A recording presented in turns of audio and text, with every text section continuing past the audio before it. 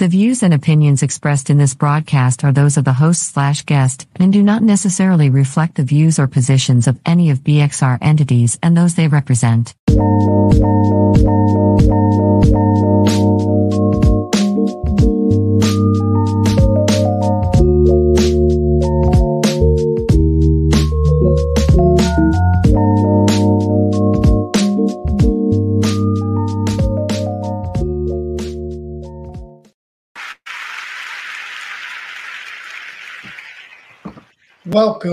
Welcome to another week of Living a Rich Life. I am your host, Rich James. Here on Living a Rich Life talk show, we inform, inspire, and encourage each other to live through 6 elements. Those elements are good health, strong relationships, financial freedom, goals and achievement, extraordinary experiences, and philanthropy. We all have a story to tell, and today's guests are no different.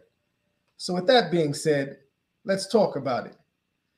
Today, our first guest has been featured by CNN, USA Today, Travel and Leisure, Lodging Magazine, Travel Noir, and Hotel Management Magazine, and that's only to name a few.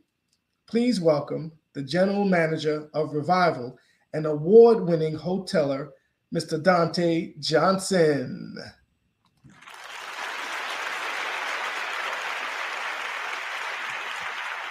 My guy, can you hear me? You got to take yourself off of mute. I love it. You know, I never get tired of saying that. Can you hear me now? Yes, we are good to go. Beautiful. Good. It's only been 3 years and I still haven't figured out how to use the mute button. I'm sorry about that. It gets like that. Right. So welcome to the show. Thank you. I want to say thank you for joining. It's been a while. We've been trying to connect. We've seen each other out in social events and things of that nature, and whether it was calendars conflicting, but we finally made it. We figured it out. We figured it out, man. All right, that's what I like to hear. Yeah. So here on Be Exposed Radio, just to be clear, you know, we do our research. And we know that you've been doing a lot of good things in the community. We know you've been doing a lot of good things as the GM at Revival. So tell us right off the bat, how long you've been doing this and what makes a good hotel general manager? Yeah, thank you for the question, man. So first and foremost, I've been in this industry for over 20 years. So started out at the front desk, and this was shortly after graduating from college. I studied journalism. I was supposed to be a sports writer, and I couldn't find a job. And even with the degree and all of that, I struggled to find employment. And I had an aunt who was in the industry who encouraged me to just look into getting a job at the front desk, just to kind of get myself situated and realistically move out of her house. And once I got a job in the industry, I started to look around and realize, I kind of like these people. I like what the industry has an opportunity to represent. And if I'm going to be here, I might as well learn as much as I can while I'm here. And so it was supposed to be a temporary thing that, turned into a 20+ year, temporary job. And so if you could there's a such thing as a 20-year summer job, that's what I'm doing right now. That's what I'm living. And, once I fell in love with the industry, the rest is kind of history. So this is the 6th hotel that I've run as general manager, but I've been in the industry for 2+ decades. Wow. Now right there, folks, if you're just joining in, we're talking to Dante Johnson, General Manager of Revival. Now, so this is a major story to me, right? You was thinking of doing a sports writer, and then summer, again, summer jobs are always the funnest. Right. And then you transition. I would have thought this was your calling, what you was meant to do. So do you think, again, that was just, hey, Dante Johnson in his mind, what I want to do, but do you think career versus what you're doing now as a GM in hospitality, do you think this is really your calling, what you was called to do? Yeah, I don't believe in coincidence, Rich. I think ultimately everywhere where we are, we're there for a reason and we're there for a purpose. At 17 years old, picking a career and deciding what you're supposed to do with the rest of your life is something I think most kids aren't ready to do. And so I picked journalism because I was good at writing, not because I felt passionate about my ability to tell other people's stories. Once I got into this industry, and particularly as I started to grow within the space, I realized that it gave me an opportunity to touch and impact people's lives. And to me, that's the thing that I'm most passionate about. You asked what makes a great general manager. I think being able to connect with people in a way that's authentic, that's supportive, to me is like that's the price of admission. I don't care how well the business is doing. You're not doing a great job if you're not actually pouring into your people. And I see my people as not just the people who work in this building, but the people who occupy this city as well. Yeah, I love that. Well said. Because again, I think me myself, I do a lot of traveling as well. Yeah. Being in a hotel and being a guest, I can only imagine, as a GM, some of the things that might go through your mind. What would you say are kind of like the four main responsibilities as a GM, right? Because you're really Yeah. much managing all the Yeah. operations. So tell us, what's the four main responsibilities of a hotel GM? Yeah, I think every hotel GM has four key stakeholders. The people who invest in the industry, so the people who own the building, we're meant to return on that investment. So we lead the business, and that's what spits that out. The people who work in the space, and so caring for the people who you're in the trenches with every day is what makes all the rest of that stuff happen and makes all the rest of that stuff possible. The customers pay the bills, right? And so none of this happens without people walking through the front door and ultimately making a decision to spend money with you and give you their business. But I think the fourth stakeholder, and to me, as important as any of those other key stakeholder groups, is the community. And far too often, we've had hotels and other businesses that have thrived in communities that have not. And so, my goal for every minute that I spend in this industry is to continue to break down the wall between where the business ends and where the community begins. So I think, to me, I feel like I'm equally accountable to all four of those groups. Okay. So, you talk about the hospitality industry. So, Right. so tell us, how do you feel that you're changing the hospitality industry? Not just within the community, but abroad. Because again, Yeah. CNN is no small platform, my brother. Yeah. Yeah. Yeah. USA Today, and you've been Yeah. doing it, and we've done the research. These things I already knew, but tell us how you're Right. changing the hospitality industry. Well, I mentioned that our goal is really to run a business without walls. It means creating a space where people feel seen, they feel represented, they feel like they have access. I think one of the first things I learned when I came into this position, having not really spent much time in Baltimore, was that all of these incredible restaurants, hotels, bars, nightlife, facilities, people in East and West Baltimore don't necessarily feel like those things are for them. They don't necessarily Mhm. always feel welcome in those spaces. And so when you talk about changing the world, I think the first thing we can do is change our backyard. And so if we change how we move in our communities, that's the beginning of that conversation. I think, I've been very grateful to all of the media outlets, not just CNN and USA Today, but you as well, for having an interest in helping me to amplify that story, because I think that that's how a thing becomes a wave. Somebody had to start all of these conversations and everything that 20 years ago when somebody decided, hey, we should probably start to look at how we can run businesses more sustainably. Somebody had to start that conversation, and it caught on because people like yourself, who had a platform, who had an audience, thought this was a story worth telling. So I'm grateful to you and people like you for helping us to tell that story. But I think the way that we seek to change the world is really just by bringing to light the fact that you know we are accountable to the people in our communities too. Just because people who live in the East and West Baltimore aren't typically booking hotel stays in Baltimore unless there's a staycation situation, doesn't mean that they shouldn't be front of mind when we're thinking about how we program the spaces, what kind of music we're going to play, what is the programming in the space look like. I think the more that we bring the community into the space and the more that people in the community see themselves as a stakeholder in our business, the more they actually become people who support and amplify what we're doing. And I think that's the thing that's really put us over the top. And we've been fortunate, and honestly, I've been really, pleasantly surprised to see so many people in our industry, in the space, in the city, start to catch on to that and do some of those things as well, which I think is incredible. Absolutely. I will say I've noticed that too, as time has progressed, and I don't know if this is a post-COVID, but I see it going on and on, just Yeah, in terms of the level of support that gets poured out. I do want to take a time to give a shout out to my guy Juan. I'm sure you know yeah, Juan, yeah. GM. I talked to Juan on Monday. Oh, That's my okay, guy, okay. So man. hopefully you told, Yeah, because Juan was on the show, and that was one of the yeah. key things too to get you on here as well. Because so that is huge. I mean, that's really huge. How how did it feel to be named an influencer of Maryland by the Daily Record? How did that feel? It felt great. I think it's one thing when media outlets and national publications are amplifying the work. I think it really means that much more when the people in the community that we seek to serve, find the work to be meaningful.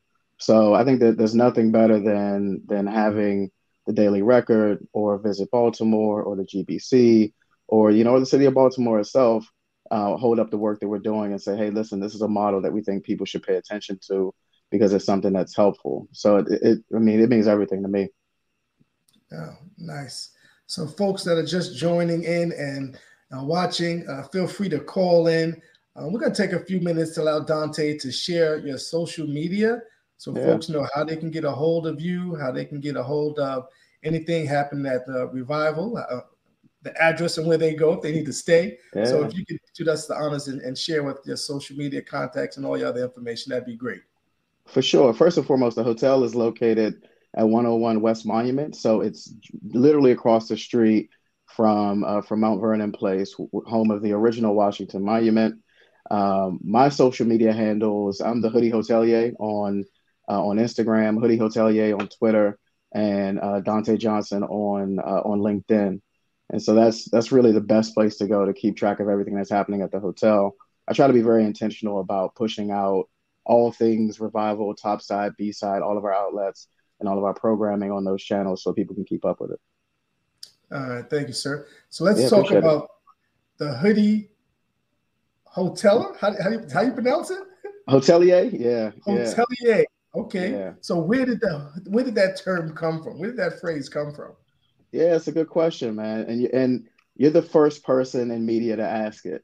Well, Um, this is Be Exposed Radio. We got some of the best teams. yeah, yeah, for sure.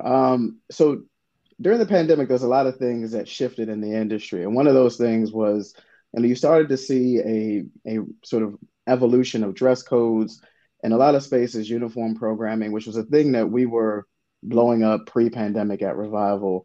We felt very strongly that we have a team that's dynamic and stylish, and the people at my front desk dress better than I do. So why would I assume that I can go onto a uniform catalog and pick out something that's better for them to wear than what they can wear themselves? And I also found that like nobody's ever proud to wear their work uniform on the bus on their way to work in the morning. So my belief, just like Deion Sanders said, like if you feel like you look good, then you play good. And so people on my team feel like they're the best version of themselves when they leave the house every day. Then I think they'll perform well when they get to the workplace. And they're showing our guests a more authentic version of what Baltimore looks like. And I think that if we as an industry really want to localize experiences and tell the stories of our communities, well, it starts with allowing our people to be the most authentic version of themselves. And what I found was that I couldn't fully amplify that if I wasn't embodying that and living that myself. And so this is not to say like my closet is ridiculous, man. One of my best friends in the space is Miguel Wilson, who's top tier as far as men's fashion goes. I've got plenty of suits. I choose not to wear them to work at Revival because what we're doing, again, breaking down the walls between the business and the community, I think requires a level of authenticity that that it's hard to create when there's image barriers between me and the people in the community. So if I go to Tish Tillman Elementary and Middle School because we want to go over there and mentor and connect with some young people, I want to be the most approachable version of myself when I get to that school, not the version that they see as the most fancy or the version that they see as the most aspirational. I'm already aspirational when I show up. I think the most important thing for me to focus on is how I can create a genuine connection with people.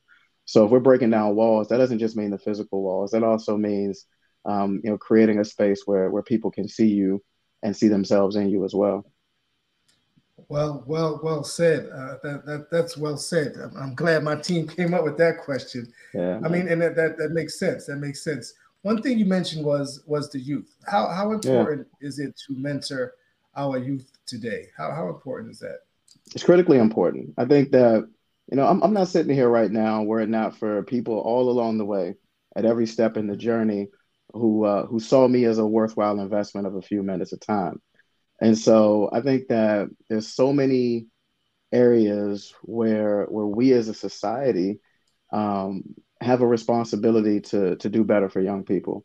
And I think that young people in the city are not a burden. They're not a problem to be solved. They're not a thing to be fixed. Like they are a part of our community. They are young, and I suspect that the people on your team have said have seen what I've written about young people in the city, and that's why this is Absolutely. a question. I think that I don't want to turn this into an interview about the squeegee community, but look that up for people who are listening, people who are watching, who are unaware. Um, they are not Baltimore does not have a monopoly on underserved young people. I think in every city and every country, there's a version of squeegee kids who exist. And I think how the community responds to the needs of that community, to the needs of that population, is telling more about us than about them. And so, the short answer is I think mentorship and engagement with young people is critically important. And I'll never not have a few minutes for a young person who's got something on their mind. That's key. I mean, even at this age, Yeah, I'm no youth, but I still think having a mentor or someone you can talk to, kind of for guide you sure. through the waves, is very important. So yes, we did definitely dig into some of the community stuff that you do. Again, hats off to you. I do want to take this time also because one of your folks that you work with very closely was actually an individual that kicked off my show some 3 years ago. And Monty, keep me honest. I want to say three and a half years ago. So tell us what it's like to work with Jason Bass. It's incredible, man. Jason's my guy, and I feel like there's probably 20,000 people in Baltimore who would say that exact same thing. So I think having somebody in the space who is brilliantly creative, but also highly entrepreneurial, creates a very different dynamic on our leadership Mm-hmm. team than most other hotels have. And I think that's a big part of our competitive edge. I think being able to harness that energy and pour it into our operation in a way that's meaningful becomes one of the most important parts of my job. Connecting, what is a very robust brainstorming slash creative process to day-to-day outcomes that impact the experience of our customers is a really, really fun task to have every day when you walk into the workplace. And I think one of the things that hotels fall into is a habit of cycling through the same sets of ideas year after year after year and doing a version of a thing that's incrementally different than what we did before.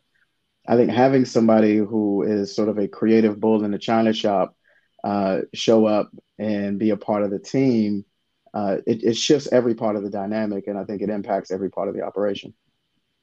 Yeah, absolutely. And on a side note, because again, not only do we do the research, we do go out and ask folks their thoughts and their opinions of you. And I will say nothing but with outstanding comments in terms of you as an individual. Thank you, bro. And one of the questions that was asked again by someone that we reached out to, they want to know what inspires and motivates Dante Johnson. The people, man. I think it sounds corny, but I am inspired by the interactions I have with people every day.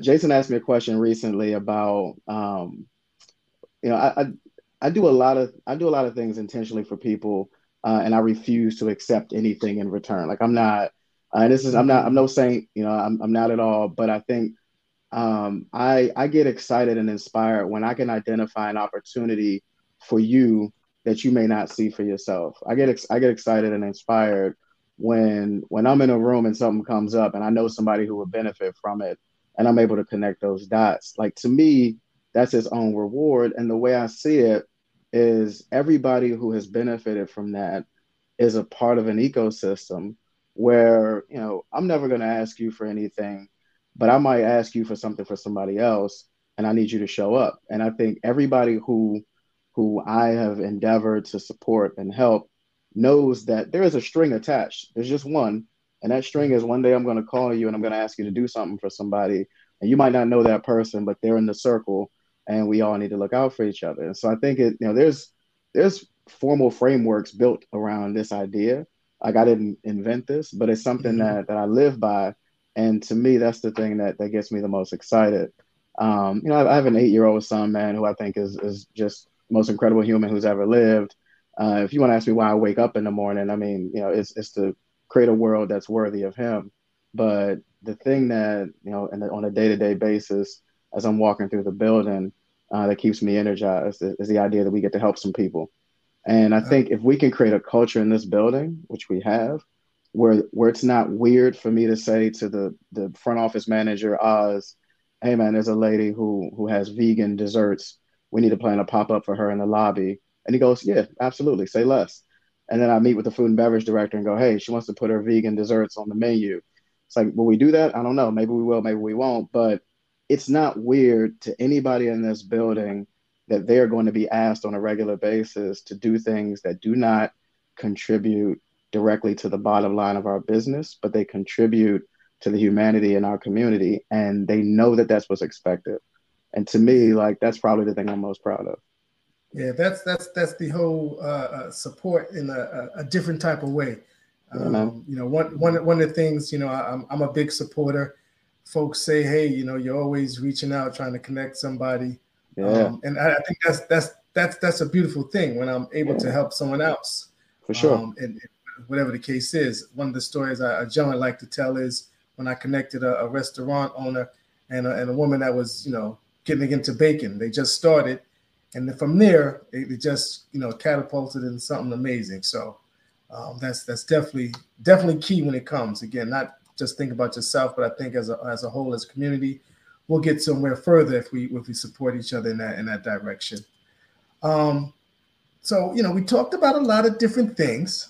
Yeah. In terms of, again, one of the big things, I won't say the bottom line, but a big piece of it is, finances, right? Mhm. So ultimately, who's responsible for finances in the hotel, and why? In this hotel, it's me. I'm responsible for everything that happens in this building every day, and that includes the financial performance of the business. You know, that's the simple answer. And I think Mhm. if there's early Wasn't a trick on, question. no, I mean that's what it is. I think every hotel has a person who leads finance, and in our case, we have an area director of finance. Like no shade to him, he's great at what he does, and he leads that department. But who's responsible for making the business make money? That's me. And I have a team of brilliant people around me, whether it's sales and marketing, revenue management, finance, food and beverage. I mean, the whole thing. Everybody plays a part in that, but I am ultimately accountable for the bottom line. And whoever sits in this chair in every hotel is as well, whether they feel like it or whether they know it or not, they are. So to me, that's a thing that all of the things that we do in the community, the example I just gave of doing a pop up in the lobby, and looking at things, local items that we can add to the menu, all of those things are cool. But if the business isn't successful, then we'll just be some people who did a bunch of cute stuff at a hotel, and Mhm, nobody will mhm. ever look to replicate our playbook and copy what we've done. The reason why you see people starting to do things that look and feel very similar to things that you've seen us do over the past few years is because it's working. So my job is to make sure that we convert all of those really meaningful things into value to the business. Yeah. So which kind of keys up my next question. You know, this is Be Exposed Radio. Yeah. Is it more important to be a good listener or a good communicator? I think you can't be a good communicator if you're not a good listener.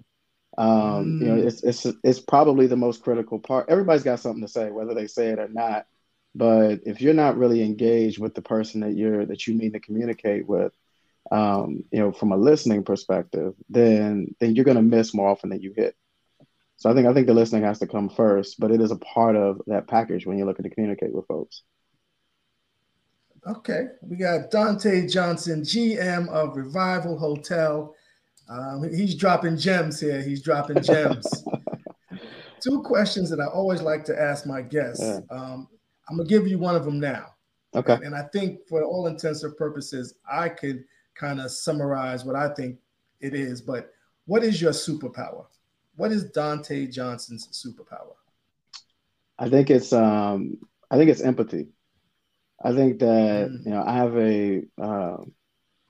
I have a deep sort of visceral connection with with all the humanity around me, and so you know last night I'm driving through the intersection again, going back to the squeegee community, and a guy walks up to the car. It's like, yo, my windshield's squeaky clean. It usually is, but I've got a few dollars for you, but I want to talk to you, and if that means that people got to drive around and they're gonna beat the horn and the light turns green, I don't really care about any of that because I'm focused on the human being who's in front of me right now.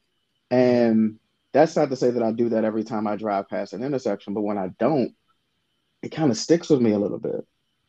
And, there's a million examples of times where I felt like, I wasn't as human as I could have been in an interaction. Like I fall short of this quite a bit, but I think the way that it sticks with me and the way that it affects me is something that's meaningful, and it's probably a little different.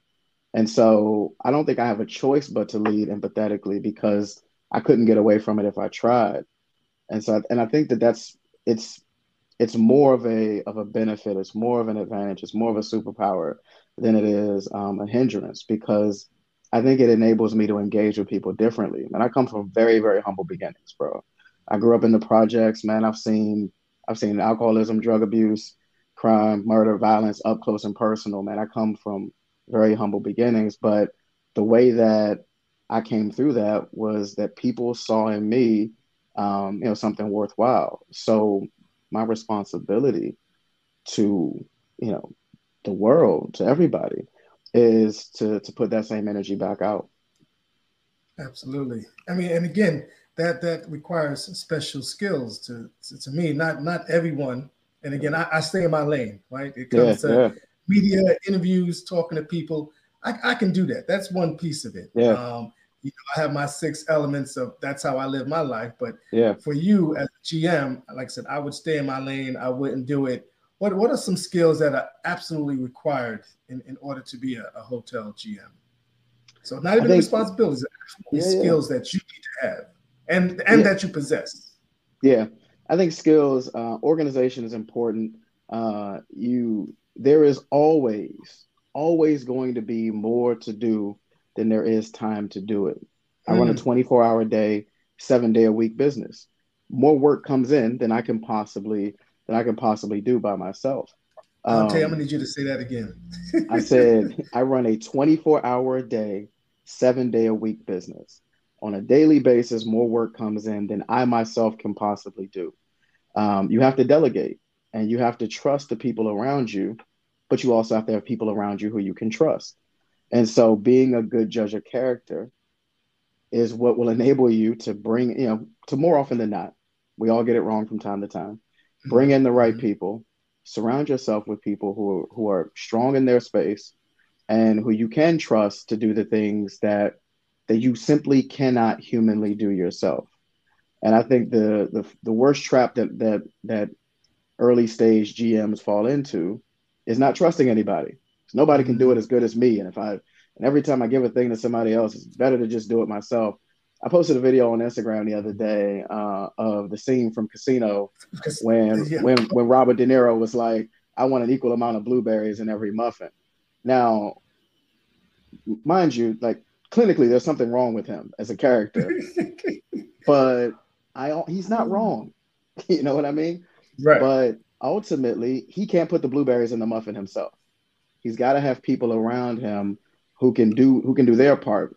Like Belichick said, if everybody just shows up and does their job, then the Patriots win championships. Mm-hmm. So I think the delegation piece is critical. I think that it's not a skill, but it's a trait. Authenticity is critical, man. Authenticity is Mm-hmm. critical. Nobody Okay. wants to follow a fake leader, and I think more people than we realize are really really good at sniffing out BS. And Mm-hmm. so, man, there's so many fake charismatic people out there who are smiling and handshaking you to death, who people know that that's not really how you truly show up. And so I'd rather tell somebody something that they're not gonna like, but that's true, than to have them like me 7 days a week, 365 days a year. And I think if that's your baseline, if that's your foundation, then you build on that by being tactical and being strategic and being able to sort of outmaneuver the people that you compete with from a commercial strategy standpoint. Then you got a recipe that you can cook with. Well said. Well said. What does a typical day look like for you? I know it's 24 hours, 7 days a week business, but Yeah, for me, my days usually start, 6 o'clock. And then right after yeah, the show today, we prepare for next week's show. that's Right. right. So what does a Yeah, typical day look like for Dante Johnson? And what sort of hours do you work? yeah. So first of all, 15 Zoom calls every day. Like my life has become one long uninterrupted Zoom call. I do not know how to fix this, but at some point I'm going to figure that out. No, I would say that probably a good 30% of my time is spent in meetings, whether virtual or in person. And I think that's just part of the job. Um, every day is a little bit different. And that's what I Mhm. love about this job. And I think the GMs who are doing it right are every day finding time and opportunities to show up for their people. I've got two bartenders that are competing in a speed rack competition. If you don't know what that is, we don't have time to go into it, but look it up. And so early stages of me finding out that I've got bartenders that are competing, and our bar team is incredible here. They compete and win contests all the time. Half the time they don't even tell me about it, which I get annoyed by, and they know this. But I said to Elena, our bar manager and B side downstairs, we should like host some practice rounds so that we can like get ready and prepare ourselves to win this thing. And so she brought that conversation back to the bar guild. The bar guild sets up an event, not here, somewhere else that's cool. But Monday, on my way home from work, I got to stop in, man, and be present in that space to support my people. And what was really incredible for me was that two of my managers from the hotel were there on their day off as well. And so it's like that to me says a lot about the culture that's been built. Is that, I'm thinking to myself, hey, this is a thing that I'm responsible for carving out time to do this. I have to do it. They don't. They're doing it because they want to. So I think those opportunities will present themselves 3 or 4 times a week. I just got to be dialed in and create space to be nimble when they do. If my schedule is fixed from the minute I get here to the minute I leave, then I've created no space for me to show up for the team in those moments. Um, we have a weekly strategy meeting, so every week we figure out how to go out there and compete for business. Every morning we start the day with a quick stand up meeting, so everybody can get themselves aligned and oriented. I think just about every hotel on earth does that meeting. Mhm. And then all throughout, everybody who reports to me directly is going to get some time, once a week for whatever it is that we're working on together, but also for just whatever's on their mind, whether it's something that's here, it's something in life. We create space for that. At least once a month, I get together with a small round table of just anybody who works in the hotel can show up for that meeting, tell me what's on their mind, what should we keep doing, start doing, stop doing. And those meetings are tell me more about what's happening at the hotel. That I learn more about what's happening at the hotel in that hour and a half than any Right. other minute that I could possibly spend in the building. Because the leaders want to show up as capable, so they're going to tell me the things that make me think that they're great at their jobs, and they are. But what the public area attendant's going to tell me, what the dishwasher is going to tell me, what the engineer is going to tell me, is going to let me know everything that I need to know about where my attention should be focused to address the most pressing concerns in the building. Okay. So within the 20 years, 20 years in the business, Yeah. From the front desk to now to GM, I could say you've probably seen a lot. In terms of, because sometimes we have, as I like, well-known or famous celebrities, people, because Yeah. I tell folks I'm kind of famous. Yeah. So just For in sure. terms You of, are.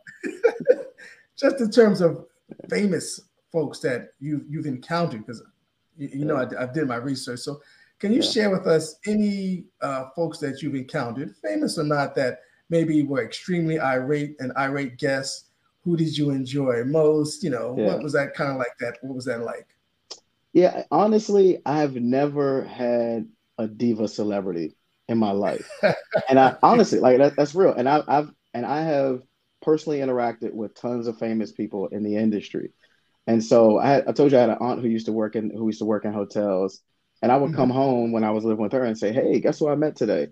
She's like, "You got to take pictures with these people." And I was like, "Nah, man, it feels like that's not professional, so I'm not going to do it." But the first celebrity that I was really excited about meeting was, well, who will always be Apollo Creed to me. So, this is what I called this man. It's what I called him when he checked in. It's probably not the most respectful thing in the world, but like I had an emotional connection to that character. And so, you know how folks are. I'm going to call you your most famous character. Um, Right. I met Johnny Cochran at a hotel at midnight. I stayed at the hotel because I wanted to check him in. And I did.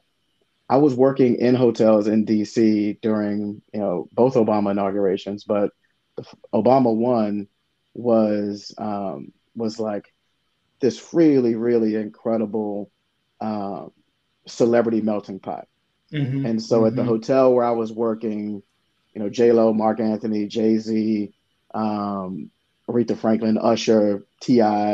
It was like just a really, really random group of celebrities, but the energy in the space was incredible. And like the goofiest thing that happened, Incredible time. That was an incredible time. of course, historic. And honestly, the goofiest thing that happened during that entire window when the entire hotel was full of celebrities was that Usher wanted to go in the hotel kitchen and cook his own food. And I was like, bro, it's not something that you're going to be able to do. And so if that makes him a diva, then he's the answer to your question. Usher wanted to come into our kitchen and cook for himself.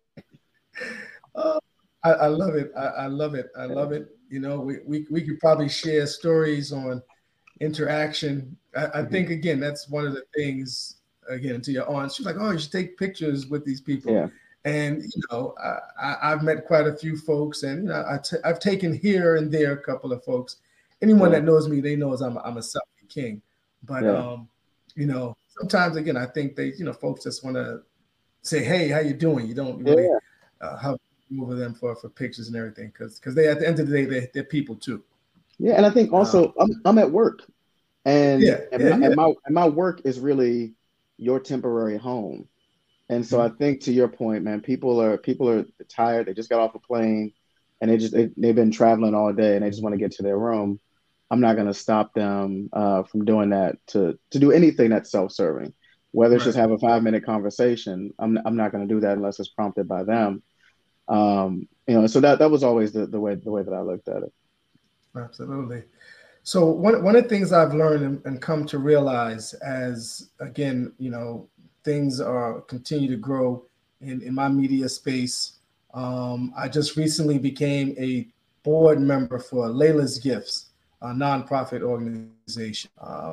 So thank you. So I know for a fact, again, and I think this came from some of my folks that did research. They were asking some of the board member, some of the organizations that you've been a board member, that you are currently or have been. Yeah. Is that that's a thing for you, right? Yeah, I try to be of service to the industry with my board work and be of service to the broader community in every other space. So when we go to, Tench Tillman or Dallas Nichols Elementary School to do work with those students, that is, to me, an ongoing commitment of showing up for people directly that that I think will benefit them differently than decisions that I could make serving in the boardroom of a nonprofit. Doesn't mean that that's not valuable. It just means that that's the way that I'd rather be face to face with those folks. And I think that the work that I try to do in the industry is really challenging industry norms and things that we've held to for a long time that I think limit access. So I'm going to try to limit board participation to 3 at the most at a given time. And it always usually ends up being 4, no matter how hard I try. Right now, I'm on 3 boards that revolve specifically around my work at the hotel here. So the Mount Vernon Place Conservancy, which is the organization responsible for looking after the park right across the street from the hotel, I serve on that board. And that is a board that really controls what happens with a gem of an asset to the Mount Vernon community.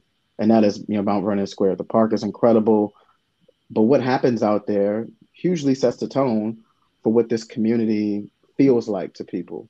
And I think if the board makes decisions that limit access, then that's a thing that's meaningful. If the board makes decisions that create access, then that's meaningful.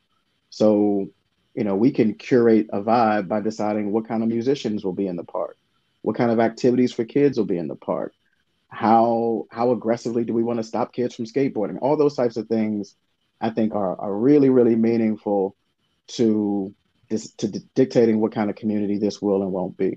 So I participate in that board.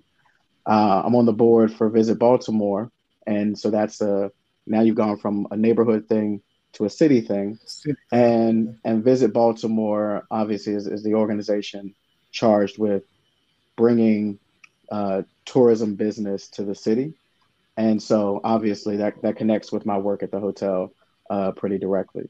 And then I'm also on the board for the Maryland Hotel and Lodging Association. So now this is a statewide thing. And largely my participation in that board mirrors the work that I do in the other 2, just at a larger scale. And so, Visit Baltimore and the Mount Vernon Place Conservancy are probably more closely connected than the work at the state level, because the state means, Ocean City, the state means Annapolis, the state means PG County, Montgomery County. So that work ends up spanning different types of hotels, different types of markets. The challenges that the state has versus what the city has are very different. And oftentimes the relationship between Baltimore and Annapolis, meaning the city and the state level government, tends to be one that needs some very intentional caretaking. So I'm grateful to be able to be in the room for some of those conversations and participate. And then I recently joined the East Coast Board of Directors for the International Luxury Hotel Association. And that was maybe a month ago that I joined that board. And I thought that was a very interesting one, because a lot of what I have challenged in the industry specifically rose against some of the norms that the luxury sector within hospitality has held to pretty tightly. So when we blew up the uniform program here and said, hey, man, everybody gets to decide what they wear to work, I don't see a lot of luxury hotels doing that across the board. And maybe they shouldn't. Maybe that doesn't serve them. But I think having a voice that is so, quote unquote, untraditional in these spaces, or having a voice that typically wouldn't have been welcomed into these spaces. These voices have always existed. Don't get me wrong. The movement's been strong for a long time, but they haven't always been welcomed into those spaces, I think is a very interesting thing. And before I joined any organization, I asked, when it's solicited, specifically, how do you see me adding value to this board, and what are the things that you would look for me to specifically support with? And to their credit, one of the things they said is, like, we don't have many voices like yours. We'd love to hear from you in our conversations. Now, we'll see how that plays out. It's like it's cool to say that. Easier said than done. Right. Once I'm in the room and talking, I think there's times where certainly people might wish they hadn't said that. Nice. Yeah. So what's next for Dante Johnson and Revival? Tell us what's next. I think we're going to continue to try to deepen the impact. I think we typically try to to start out going deeper rather than going wider. But then once we've kind of, done that in a way that we're happy with, then we start to spread the work out a little bit, and also to try to be as collaborative as possible. We want to continue to work with local businesses, particularly businesses that are owned and founded and operated by women and people of color in the community. We know the statistics around how little VC funding and support that those businesses get, and so we want to do what we can to close that gap. But we also want to continue to collaborate with creatives and people outside the Baltimore community. And so we're talking right now to an incredible photographer out of Philadelphia who's going to do an installation here at the hotel. We're talking to some folks in New York, some folks in DC. And so I think people can look forward to larger, splashier collaborations. But we also want to do work with other hotels in the city, other restaurants in the city. Like you talked about Juan, man. Me and Juan, Juan and I have been tight for a long time, since before I ever got to Baltimore. And so I've always watched closely and loved what he's doing, what he's done throughout his career.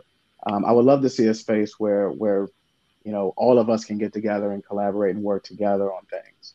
And I think that's something that's not crazy to think. That's what's up. That's what's up. So before we conclude this session and take a quick commercial break, so folks, again, we have Dante Johnson, General Manager of Revival. I want to say thank you for joining. Our final question for you is one of my favorites. What does living a rich life mean to you? So if you could just give us your thoughts on that. For sure. First and foremost, I think it's the highest version of self-care. And so as an example, I've got a buddy who is an avid golfer. Like he is hell bent on playing all the fanciest golf courses in the country. Whatever the most prestigious courses are, he wants to have checked all of those off his list. I have no desire to set foot on a golf course. Now, like if I could shoot free throws at Capital One Arena, like that to me would be a better way to spend an afternoon, right? So I think we should all be doing the version of things that align directly with us, and not the things that we've been taught equal a rich life.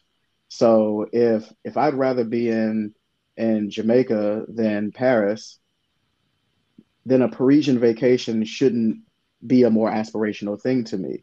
I should do the thing that aligns with. If I'd rather be on the beach than be at the Eiffel Tower, then I should go to the beach. So for me, it is travel. It is going to places that are not the places that we've been taught over time that we're supposed to go to. I want to go to spots where that aren't on everybody's radar, and I want to go to the places where people who are from there go.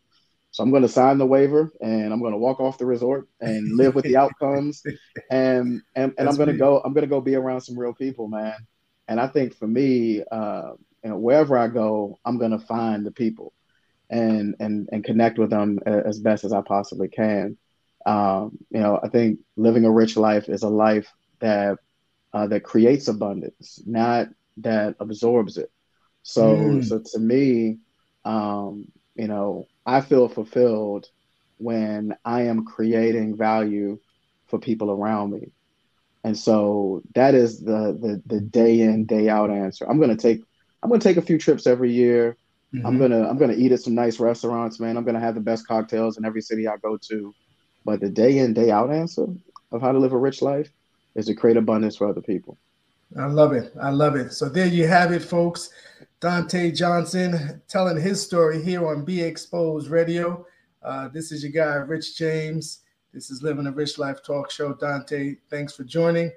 We'll be right back, folks. We're going to take a quick 20-second commercial break, and then we're going to come back with our second guest, an amazing woman, and she's closing out Women's Month here on Be Exposed Radio, Living a Rich Life Talk Show. We'll be right back. Thank you.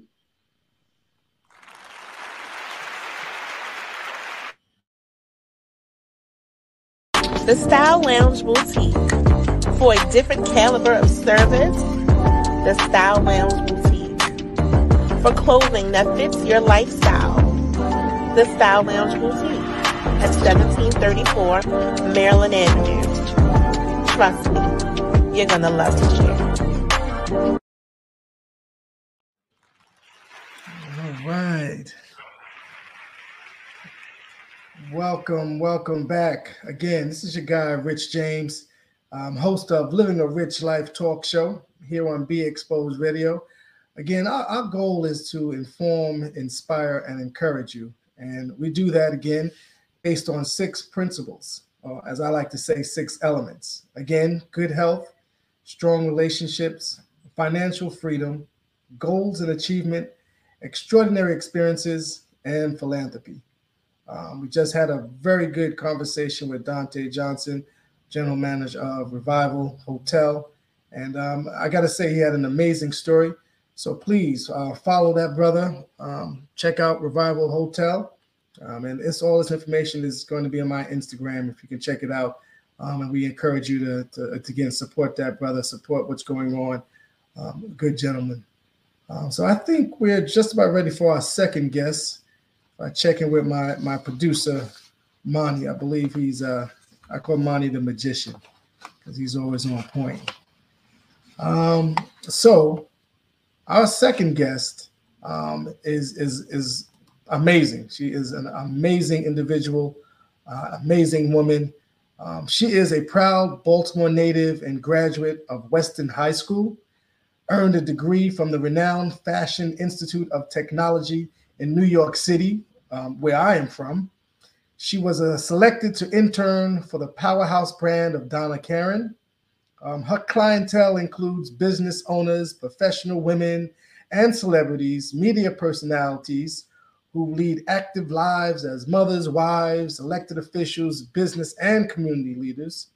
Most recently, she was lauded by Oprah Winfrey for designs worn by First Lady of Maryland, Dawn Moore, during the inauguration ceremony of Maryland's first Black governor, Wes Moore, 2 individuals that were on Be Exposed Radio on my talk show as well.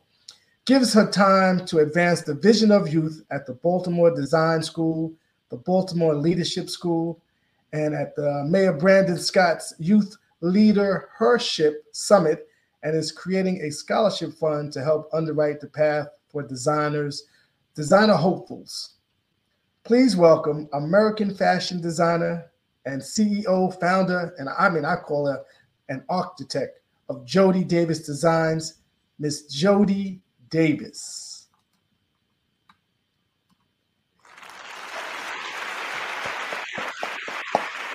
I think you're muted. I think my producer muted you, so you got to take this off for. Okay, can you hear me now? I can hear you now.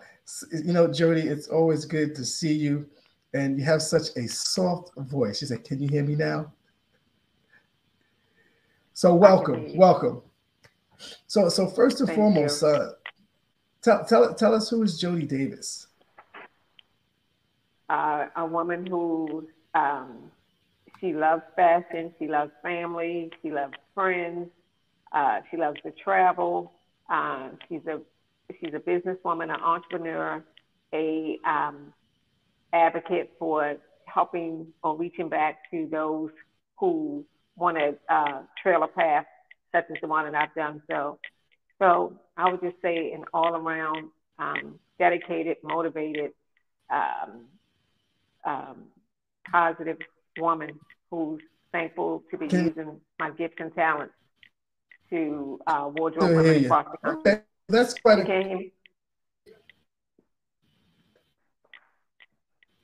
I'm trying to move because I'm actually in a. I can hear you now. Okay.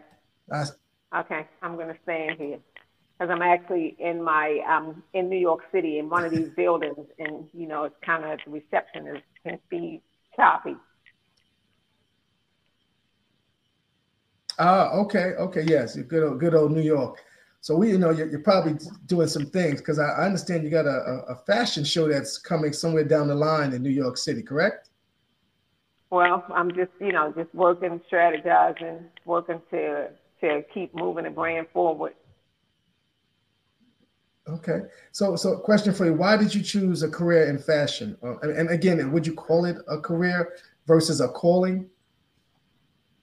I would actually call it a calling. What I looked at, I've always liked to dress, But I didn't realize this whole fashion designing and all that. I didn't realize it was a gift until maybe 7 or 8 years after starting to design and make clothes and getting compliments from first family and friends, and then from people that I didn't know. And so at that point, I realized what I looked at as a hobby was actually my gift and my calling. Yeah, and I think you probably found that calling pretty early in life, because my team pulled up that you was best dressed student at Weston High School. Way back when, yes. And still, even back then, didn't know that was my calling. Right, okay. One of the questions that one of my team members wanted to ask was, what is your opinion in terms of education versus experience in fashion, right? Because you went to FIT, pretty known school for fashion. But what would you say, education versus experience? Well, education, folks always want to see if you have that document behind your name. Experience teaches you things that the classroom doesn't necessarily give you. So I would say the combination of the two really helps you to propel and grow in the business that you are interested in. So I wouldn't say choose one over the other. I would say choose both. Okay, that makes sense. That makes sense. How do you come up with your fashion style? I mean, I've seen some of your stuff, and I don't wear women's clothes. I'm no woman, but it's definitely stunning. You always look amazing. Most of the time when I talk to you, you're wearing your own work. And I've seen some of your clients that I'm pretty close with as well. And, they Marilyn Mosby being one of them. Tell us, how do you come up with your fashion style? Well, my biggest thing is to take beautiful fabric and drape it on my dress form, the dress form that I've had since graduating from Fashion Institute of Technology. And I literally asked God to touch my hand. So it's, I could have a thought, but to actually take that thought and manifest it into a pattern, into a style, takes that skill, that craft, that dedication, and the gifts that I've been given. Somehow those ideas continue to come. I remember I was looking back over time. As you grow in your business, you start looking back. I looked back through some journals, and I remember before I even opened my boutique, my biggest fear was that I would not be able to continue to come up with ideas, come up with designs. And 10, 20, 30 years later, I'm still coming up with new looks, new ideas. And so I contributed all the time to the gift that I've been given. And so that's where the ideas come from. Oh, okay. And some good ideas they are, definitely. So those Thank that you. are just tuning in and joining, we are speaking with American fashion designer, Ms. Jody Davis. Most recently, again, let's take a minute to talk about the outfit that you put together for Ms. Dawn Moore. Now, that was stunning. Again, it's not your first rodeo, but I think given the platform, that opportunity was amazing. And I got to say, you hit a hole in one. How did you have that reaction? Did you expect or anticipate that level of reaction from that get up?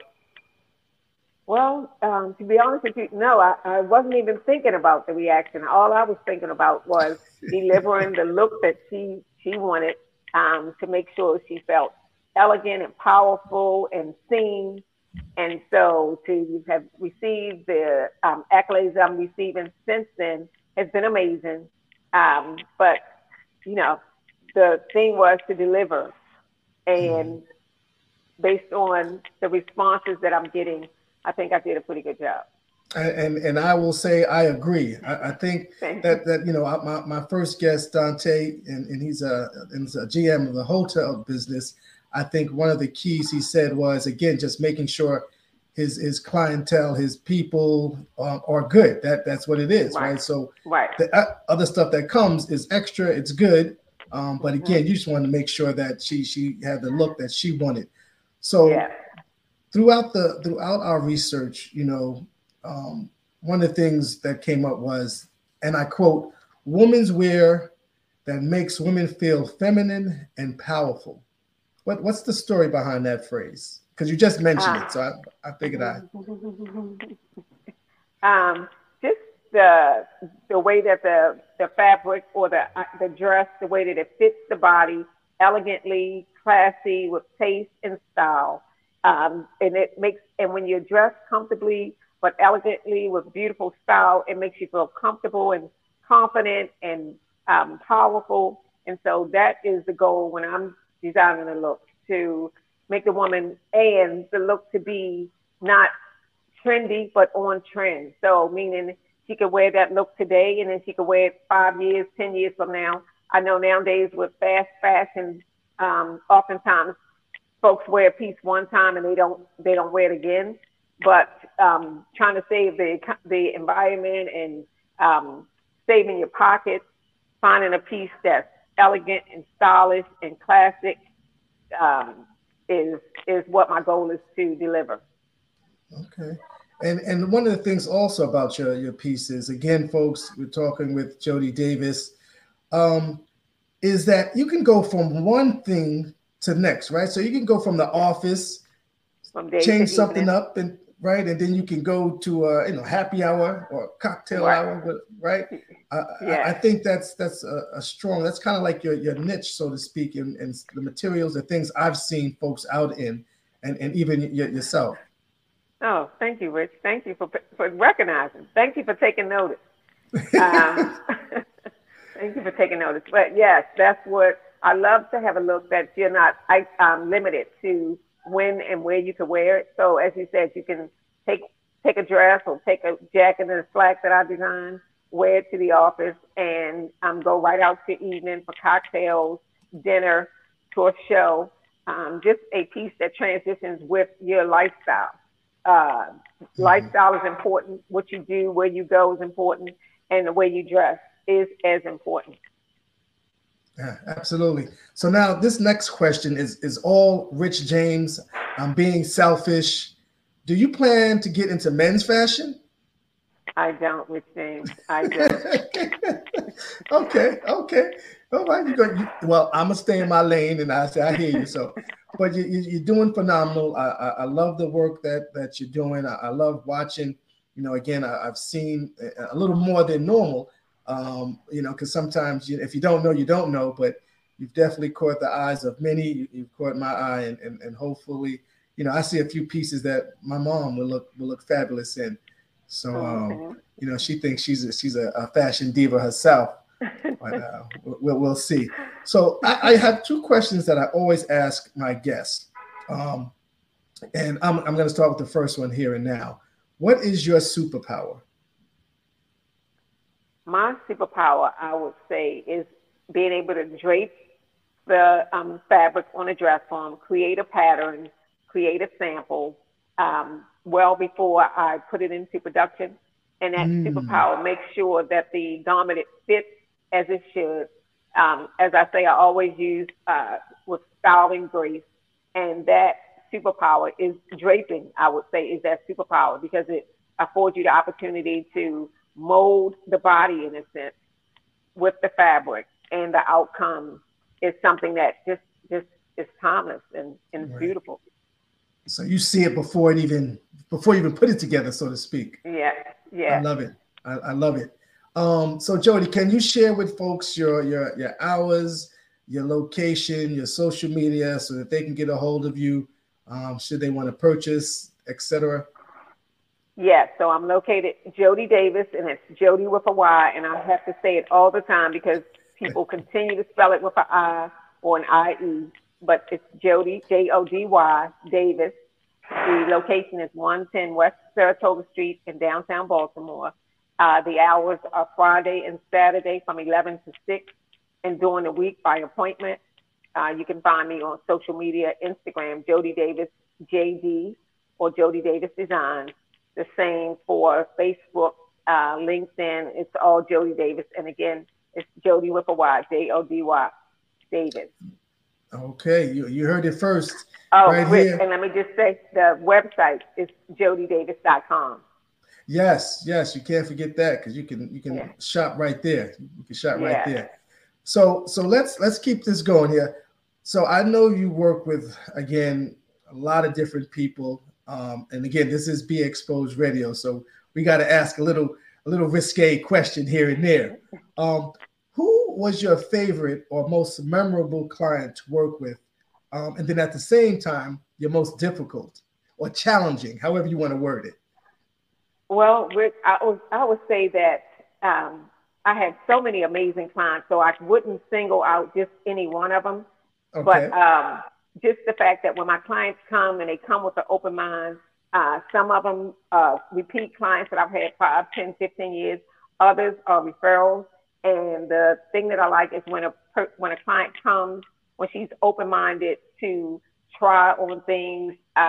Oftentimes a woman will come in with one thing in mind or thought in mind, but then when I get her to try pieces on, she could wind up walking out with 3, 4, 8 dresses or 8 looks. For the woman that comes in that's saying she wants to change her look and change her style, but in all reality, she wants to continue to stay in the comfort zone where she is, it could be a challenge. So I would say not any difficult client, but a challenge if a client is not willing to step out of that comfort zone and try some new looks or something that she wouldn't normally wear. That could be challenging. Oh, say less. Say less. To my guy Steve, who's a different regard. He's a fashion designer, and I'm quite sure you've heard his name. Yeah, that's me. That's me all the way. I get caught. I am caught. I used to go to the store and buy the same shirt, just in different colors. So I've gotten better though. I've gotten better. So at the same time, so how are you able to maintain and develop such a loyal client base? Because again, I know there's quite a few folks that you've been designing for quite some time. I will say it's the fit of the garment, it's the quality of the fabric, it's the detail that I put into the garment. The thing that I recognize is when I see women out, and say if a woman, she's got a special event, she's got a presentation, she's doing something special, and I look on Instagram or look on social media or get a text or a picture to see women choosing a Jody piece for those special occasions, it's just such an awesome feeling. And I contribute that to the way that the garments fit the body, the way that the garments, again, make a woman feel, make you feel feminine, powerful, stylish, statement, all of those things. It would be just a simple dress, but it's the fit of the garment. It's the way, the fabrics that I choose, the trims, the notions, all of those things that go into creating a look helps my clients. I get clients saying, Jody, I need a new piece. I'm having a desire to get another Jody piece in my wardrobe. So all of that stuff makes me feel good and makes me think to myself, you're doing something right. And to have clients that I've had again and again, repeat clients, 5, 10, 15 years, is pretty darn awesome. Absolutely. And I will say kudos, keep doing what you're doing. I believe we got a phone call. So Monty, you want to go ahead and put the phone call through? I never get used to this technology, Jody. Listen, I'm learning every day. Okay, go ahead, call it. This is Rich James. You're on Living a Rich Life talk show with our special featured guest, Jody Davis. Do you have a question? Yes. Hey, Rich James. This is Brittany out in Anne Arundel County. Hi, Miss Jody Davis. I had a question for you. Yes, you mentioned that you asked God for gifting in your hands while you were touching the fabric. Do you feel that you have been divinely sent to particular clients or to dress particular women? No, I think I've been divinely sent to just make beautiful clothing that women want to wear. And because of that, I get referrals. People recognize the clothes, they recognize the brand. And so it just makes them have a desire to want to have one of those pieces in their wardrobe. Oh, thank you. Excellent question. I might need to ask God to put men's design into Jody. well, You like that one, right?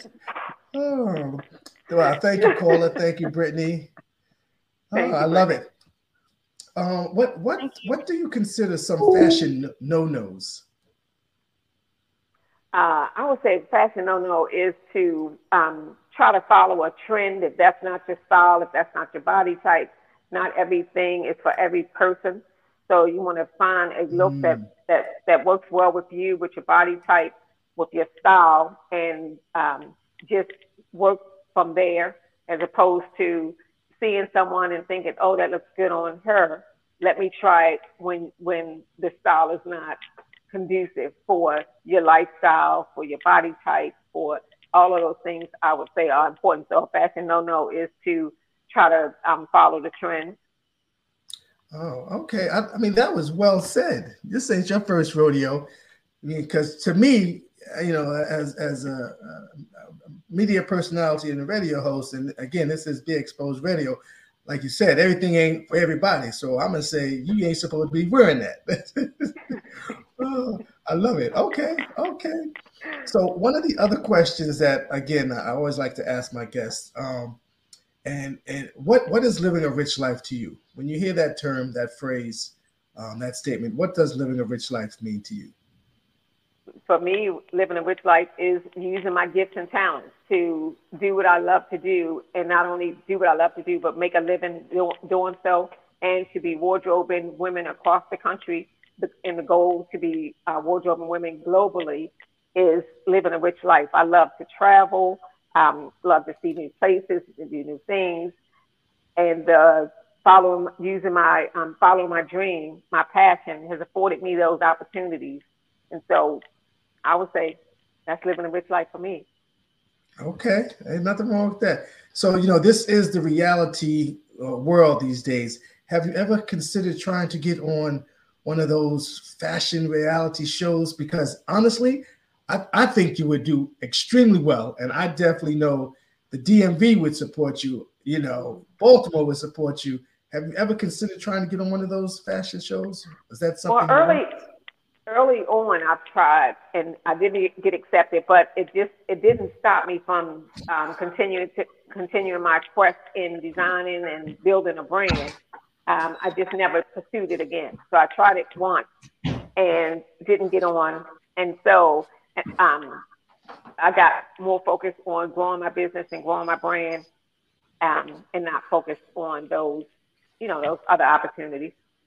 Mm-hmm, mm-hmm. Well, I like to say that I think when it comes to those types of opportunities, when it's your time, it's your time. And one thing for sure, they need to get a hold of you now before it gets too late. Right. You know, I think even, we try to coordinate, and sometimes I said, they better get it now before it's too late. We'll say that because, again, you have some excellent quality of clothes, and it's just amazing in what you've done. And I'm very happy I was able to be a part of telling your story here today. So thanks for joining me. I appreciate it. I appreciate you reaching out. I appreciate you having me on. Absolutely. So I do need for you to stick around for the worst part of the show, which is living a rich life closing remarks. So if you would just stick around right quick, and okay. we're gonna close out the show. So again, this is Women's Month, March, and this is end of the month in which Jody decided and blessed with her parents here to close it out. Again, recognizing women and an amazing work that she's doing in the fashion design. And then shouts out again to Dante Johnson. So this is Living a Rich Life closing remarks. You have the power to move with true confidence. Confidence is not, they like me. Confidence is, I'll be fine if they don't. Be fearless in the pursuit of what sets your heart on fire, and move with confidence. Thank you, Dante Johnson, for sharing your story. Thank you, Miss Jody Davis, for closing out Women's Month with us here on Living a Rich Life Talk Show and sharing your story. If you have a story to tell, you can reach out to us at livingarich.life.net. Until next week, stay confident and continue to be inspired to live a rich life. This is Rich James saying good night, and thank you for tuning in to BeExposedRadio.com. Have a good night. Thank you. Good night. Thank you, Jody. Talk to you soon. Thank you. All right. Bye-bye. The Style Lounge Boutique. For a different caliber of service, the Style Lounge Boutique. For clothing that fits your lifestyle, the Style Lounge Boutique at 1734 Maryland Avenue. Trust me, you're going to love it here. Right.